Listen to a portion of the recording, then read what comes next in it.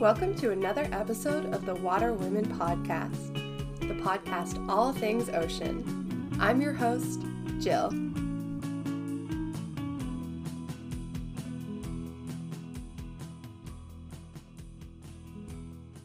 Well, Pam, welcome to the Water Women Podcast. I'm excited that you're here to join me today. I'd love for you to start out and introduce yourself with your full name, what pronouns you use, and a little bit about yourself.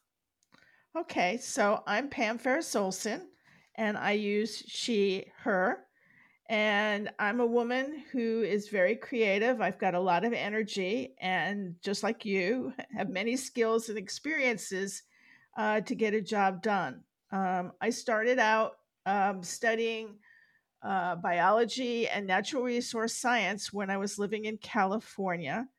And as a result, I have 2 master's degrees in the field. And I have a PhD in leadership and change. My dissertation focused on communication between women.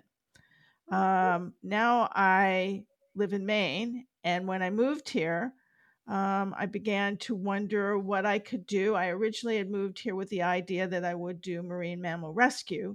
That didn't work out, and I kind of laid, the pros and cons list that many of us are trained to do to figure out what to do.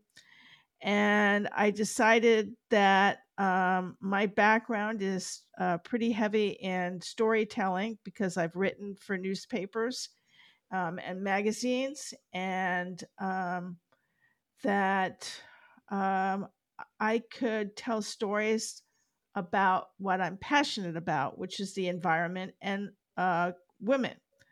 So I started out by doing something called the Women Mind the Water Digital Stories Project.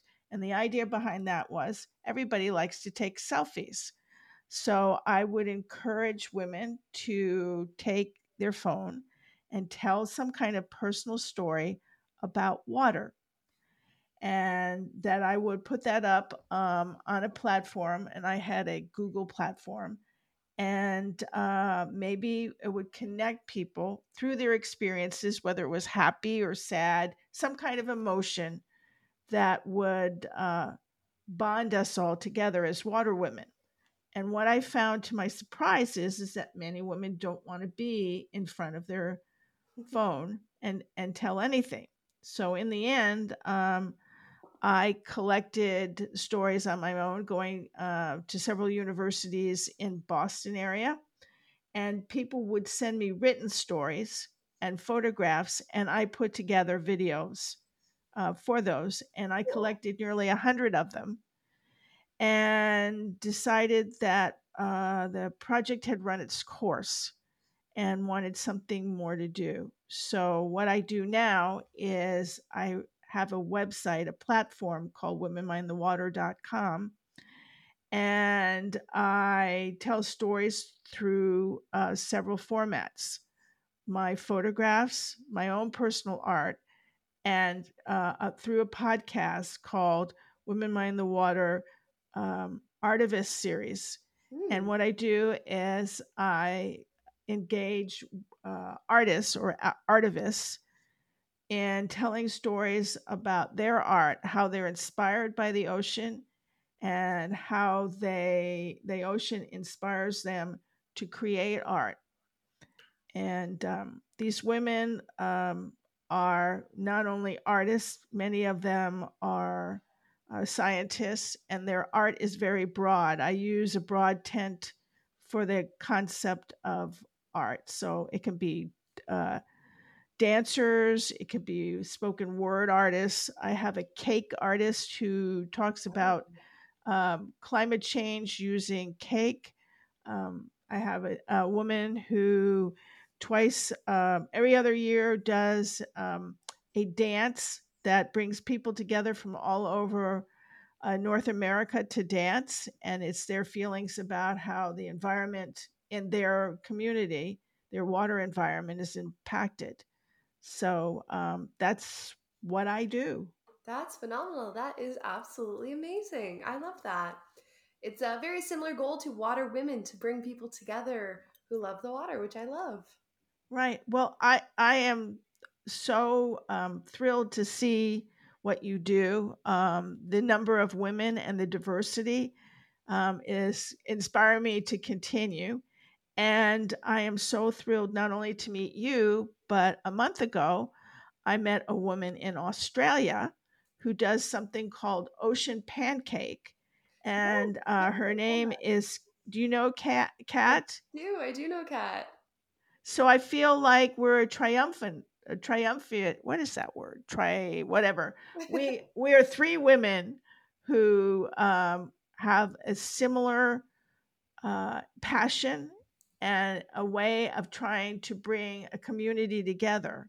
And I think community and collaboration is really important in getting any kind of job done. Absolutely, especially in this type of field where it is kind of one of the ones where nothing's going to happen unless a lot of people are pushing for it. It's very important to have that backup and support of this large community that we have.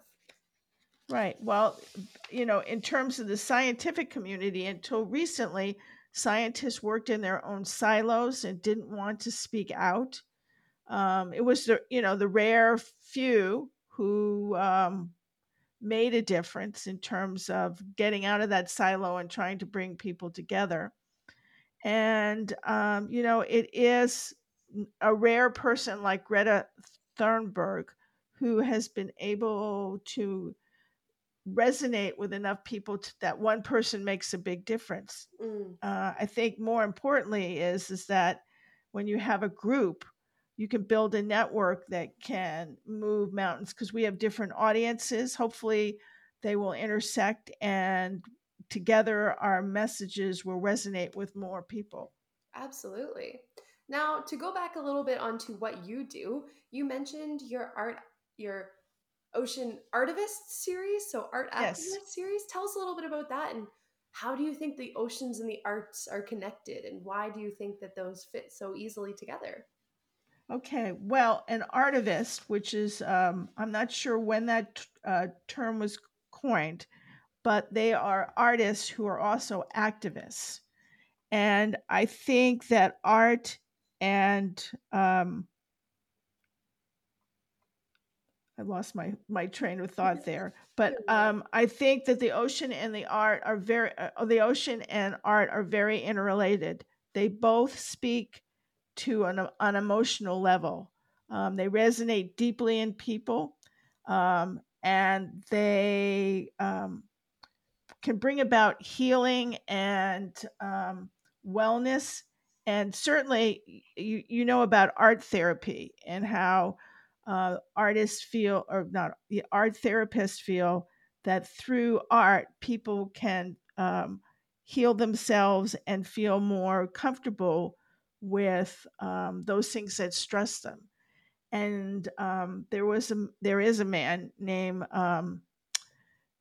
Wallace J. Nichols, who wrote the book Blue Mind. Mm, And he is a researcher. His area is sea turtles. And he works in San Francisco. I think he's also a surfer. And he wrote this book because he was interested why people are drawn to water. And he started by interviewing neuroscientists. And he was in an experiment too about how being near water changes us. And so art and water do have an impact on our psyche and our well-being. oh, So I think absolutely. art and ocean are very interrelated.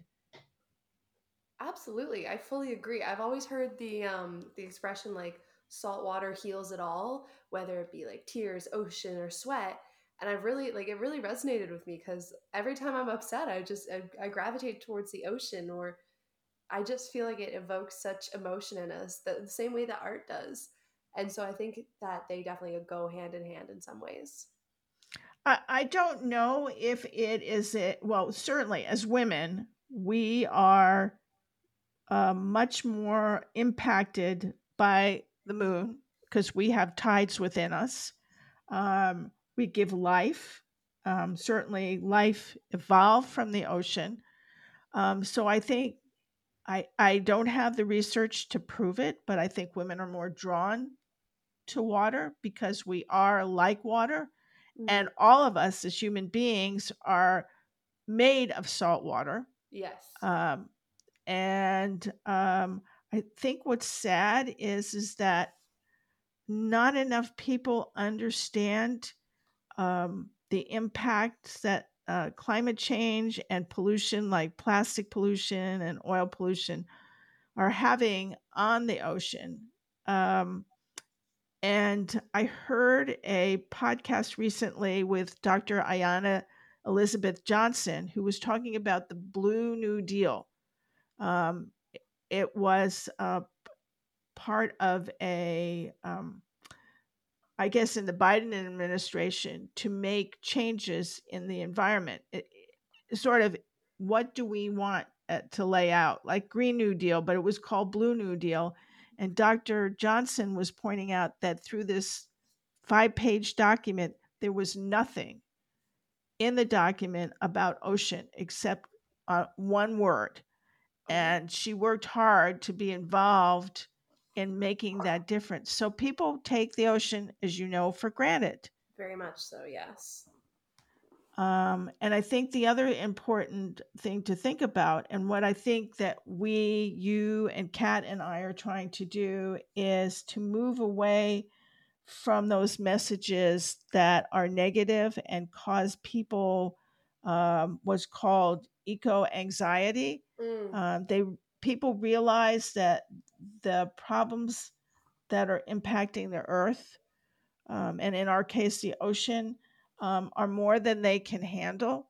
So they get stressed, feel doom and gloom, and they find ways to turn that message off. And what we're trying to do is to point out all of the wonder and majesty in the ocean, and to show that through the eyes, in my case, of artists and scientists, and in your case and Kat's cases, many of them are scientists, but a few of them are artists and people like me who have decided to um, find, it's not a unique way, but it's a different niche to interact with people and show them the beauty of the ocean through art, and through the artivists, have a kind of a plan in mind for how to move people to see that the ocean is important and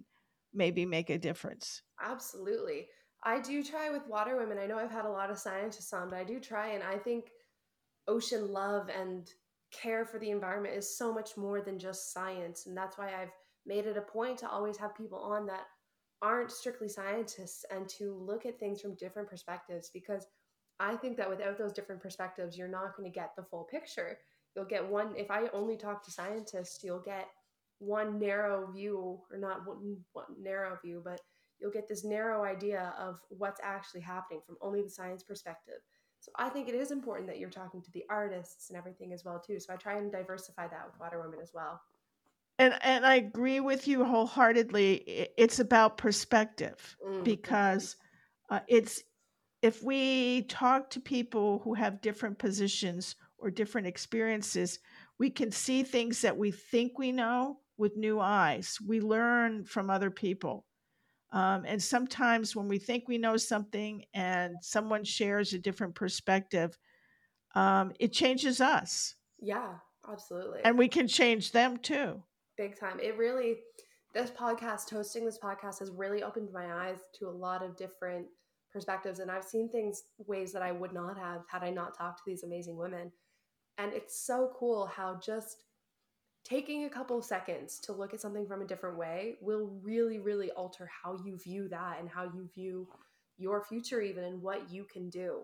So yeah, it's really important to talk to people from different perspectives, and not just talk to them, listen to them and understand them and be willing to put yourself in their shoes. Right. And if you want to get really selfish, we learn from it, and it's really exciting to engage with other women that share the passion. So in addition to launching it and hoping, I mean, we can't grab people and say, listen to my podcast and here's what you should get out of it. it's helping us, because otherwise we who see the impacts, and learn of what's going on, and feeling like, gosh, I can't do anything about this, and feeling the gut wrenching of what can I do. At least we're engaged with other people who are in their own ways trying to make a difference, and that community is important for our psyches and for trying to move forward. Absolutely, yeah. So how long have you actually been when did you start Women Mind the Water? When did it start and how has it progressed? Like what has it been like for you this journey? So it's that's not an easy answer, because I think that my journey has been zigzagging. From the first me to thinking I wanted to be a scientist, and then because of life, Mm. I moved from the coast to the Midwest, Oh wow. um, and I landlocked.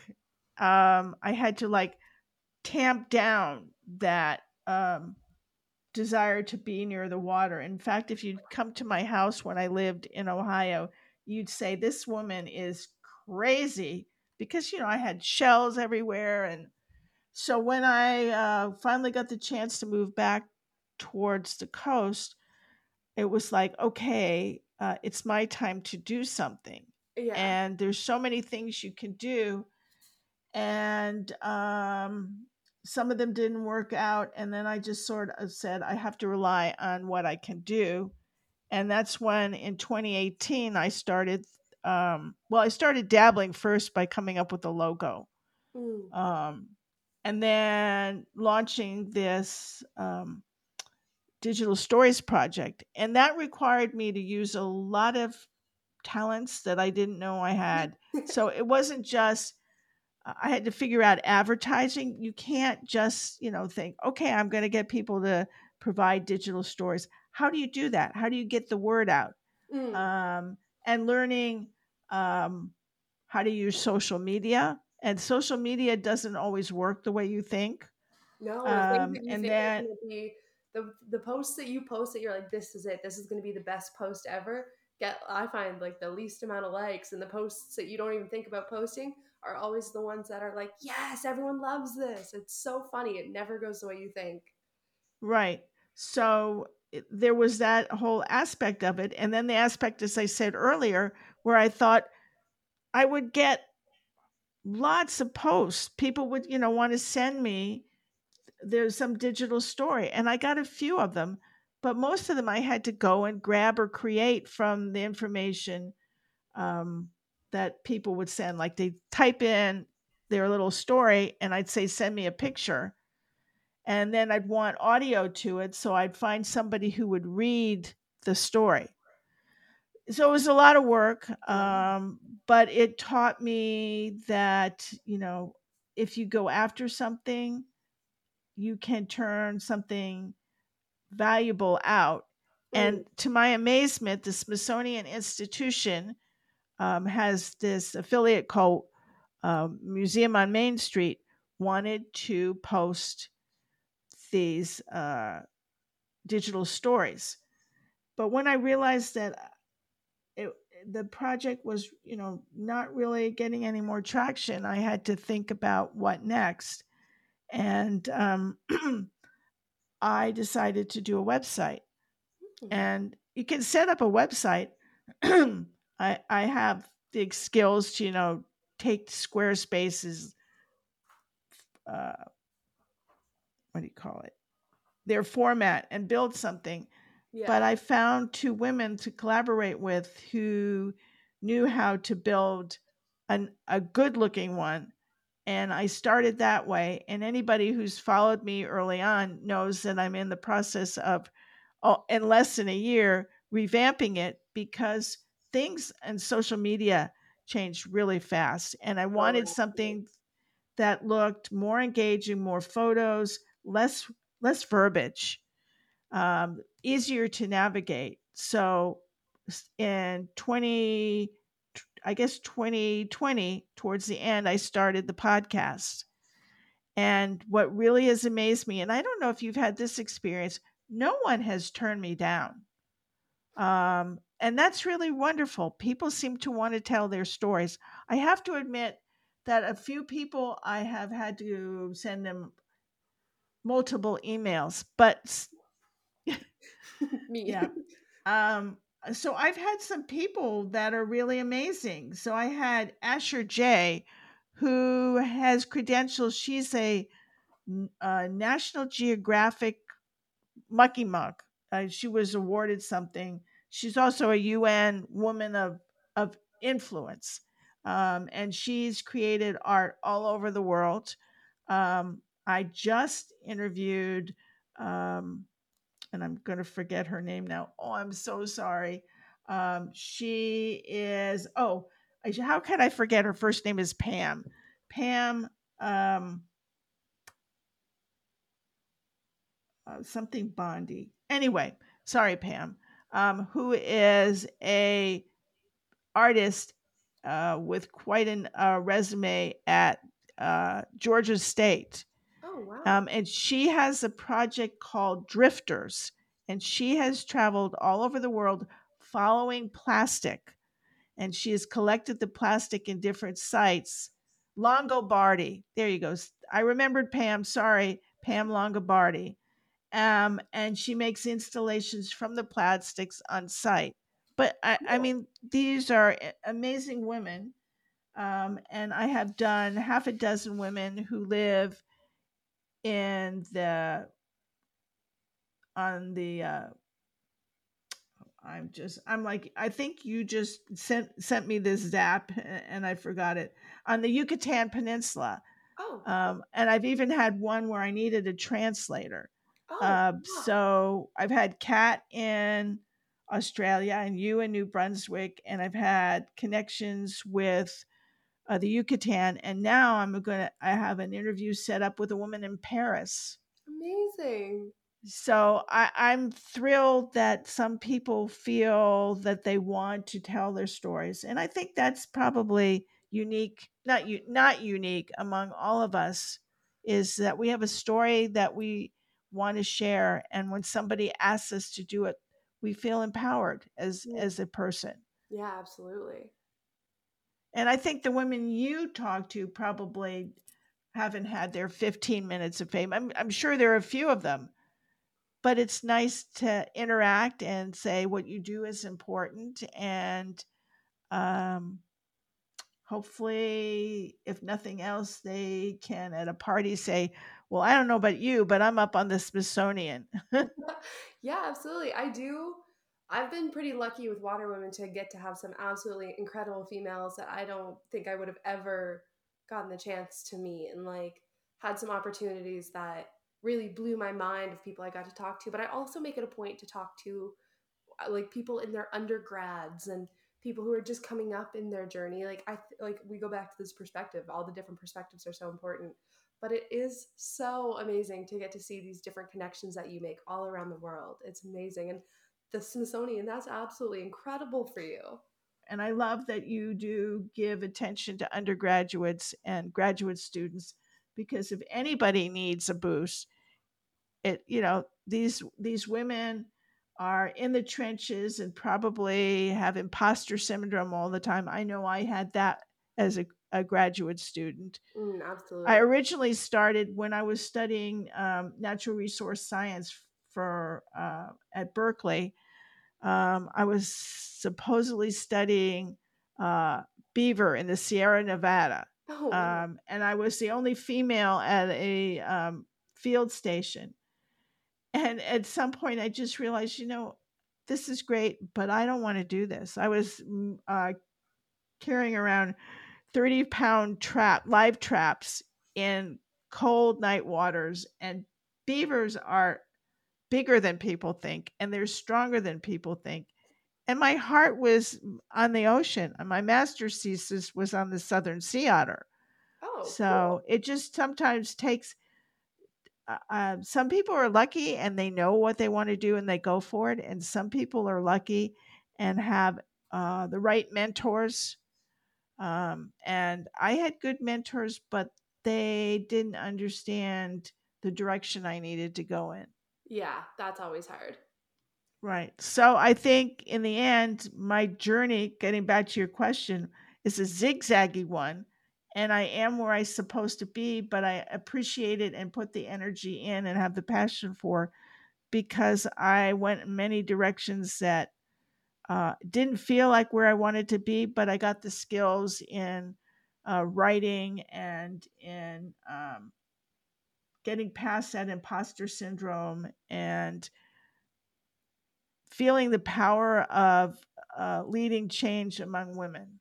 Yeah, absolutely. The imposter syndrome is a big thing that I've talked about so many times on this podcast, but being a woman, being an undergrad, being just feeling like you're not where you're supposed to be can really throw you off and throw a wrench into your plans. And you're just kind of like, is this where I'm supposed to be? Is this what I'm supposed to be doing? But like everyone belongs. And that is something that I am so passionate about and believe in 110% is that everyone belongs in this space. Right. Well, I think the main thing is that when we have imposter syndrome, sometimes it's because we don't belong there. We just, I had a very famous mentor at Berkeley who offered me this project and was like, how can I turn it down? This is where I'm supposed to be. And later on, I realized no. But and Mm, other times you are where you're supposed to be, and you just have to have a passion for it. If you love what you do, then you belong there. If you don't love what you do, then maybe you need to be somewhere else. And that's not easy to say, because sometimes you need the money, or you don't know where else to go. And I have two master's theses and a PhD in totally different fields. So and there's nothing wrong um, with that. some people might say I can't make up my mind. I think it was just that I didn't understand that it was a path I was supposed to follow. And I'm so grateful that I'm meeting people like you who have the same passion and have found the value of podcasting. I don't know where podcasting will be in 5 years, but at least for now, it's a great place to be. And it's just figuring out how to get people to listen. And I think if you and Kat and I network and share our sites, that it will build an audience and maybe a movement. Hopefully, that's the goal, right? Right. I love that. So, I guess my last few questions are ones that I ask everyone that comes on here, and they're part of my favorite. And we've kind of touched on this question a little bit already, but if there was a little girl listening who wanted to join this movement, what would be your number one piece of advice for her? Hmm. Well, I guess it depends on where they live and how old they are. Um, but I think probably the best thing to do is to find somebody in the field of what you're interested in and to try and reach out to them and have a conversation. Yeah. Ask them about what they do and how they could get there. Or to start locally with a teacher. There are uh, people who are teach in schools are there not for the money. They're there because they get a thrill, uh, get filled up by students coming and being interested. Yeah. And the other thing to do is to find a way to volunteer with an organization that does something that you think you're interested in. So, with all the things I do, I'm also a friend of Casco Bay water reporter, which means that when I'm out kayaking, I take pictures of things like coastal erosion and I posted on the water reporter site for my group. And I had this picture I took last year in September 2020 where they had tried to shore up the side of an island using logs. And it was just out there the other day, and you can see that it was a waste of money and time. Oh, But so there's a record now of 2 times at high tide within a year of how erosion is happening. So just small things like that, like being a citizen scientist, can make a difference. Absolutely. That's awesome. Yeah, absolutely. Citizen science is amazing. It's so underrated. And like you mentioned before, reach out to talk to people. I the one thing that makes this absolutely 100% worth it is getting DMs or emails or any sort of messages on Water Woman saying like, I love what you do. I want to be part of it. I was wondering if you could answer these questions. And if I can't answer it, I love connecting them with someone who can. And for the most part in this community, everyone wants to talk about what they do and they love sharing it. So there's going to be very few times that you reach out to someone and say, hey, I love what you do. Can you tell me more? And they're going to go, no, absolutely not. Right, Ever. exactly. So I think that's amazing advice, and to always feel like you can reach out to people. And if they don't know the answer, chances are they're going to be willing to connect you with someone who does. Right. Absolutely. And then just before we head off, Pam, where can people follow with Women Mind the Water? How can they find you on social media? What's your website? All the socials. Thank you so much. So the best place to start is womenmindthewater.com. Navigation is easy. So if you want to see some of the podcasts, just go to the podcast and there's a whole gallery. So you can see the women, you can read what they do on each of the artists' pages. You can link to the video and the audio and a transcript. You can also go to my social media, clicking through it. So I'm on Facebook, Instagram, YouTube, and Twitter. Twitter connect, and I'd love to have a conversation. You may know somebody that I should be interviewing or interview you, or you'll have a suggestion. And my email is womenmindthewater@comcast.net. Perfect. Awesome. Thanks for sharing that, Pam. So, Pam, thank you so much for joining me today. It was absolutely phenomenal to get to talk to you and to share Women Mind the Water. I'm so excited for everyone to go check it out. Thank you for having me, Jill. I No really worries. appreciate it. Thank you for listening to another episode of the Water Women podcast. I love sharing these stories with you, and I love that you love to listen. Make sure, if you like the podcast, you're leaving a review and liking and subscribing to the podcast. It really helps us out. You can find us on Instagram and Facebook at Water Women Podcast and on Twitter at Water Women Pod. You can also check out more from us, including quizzes, blog posts, and shop our site at waterwomenpodcast.ca. Thanks again for listening, and until next week, stay salty.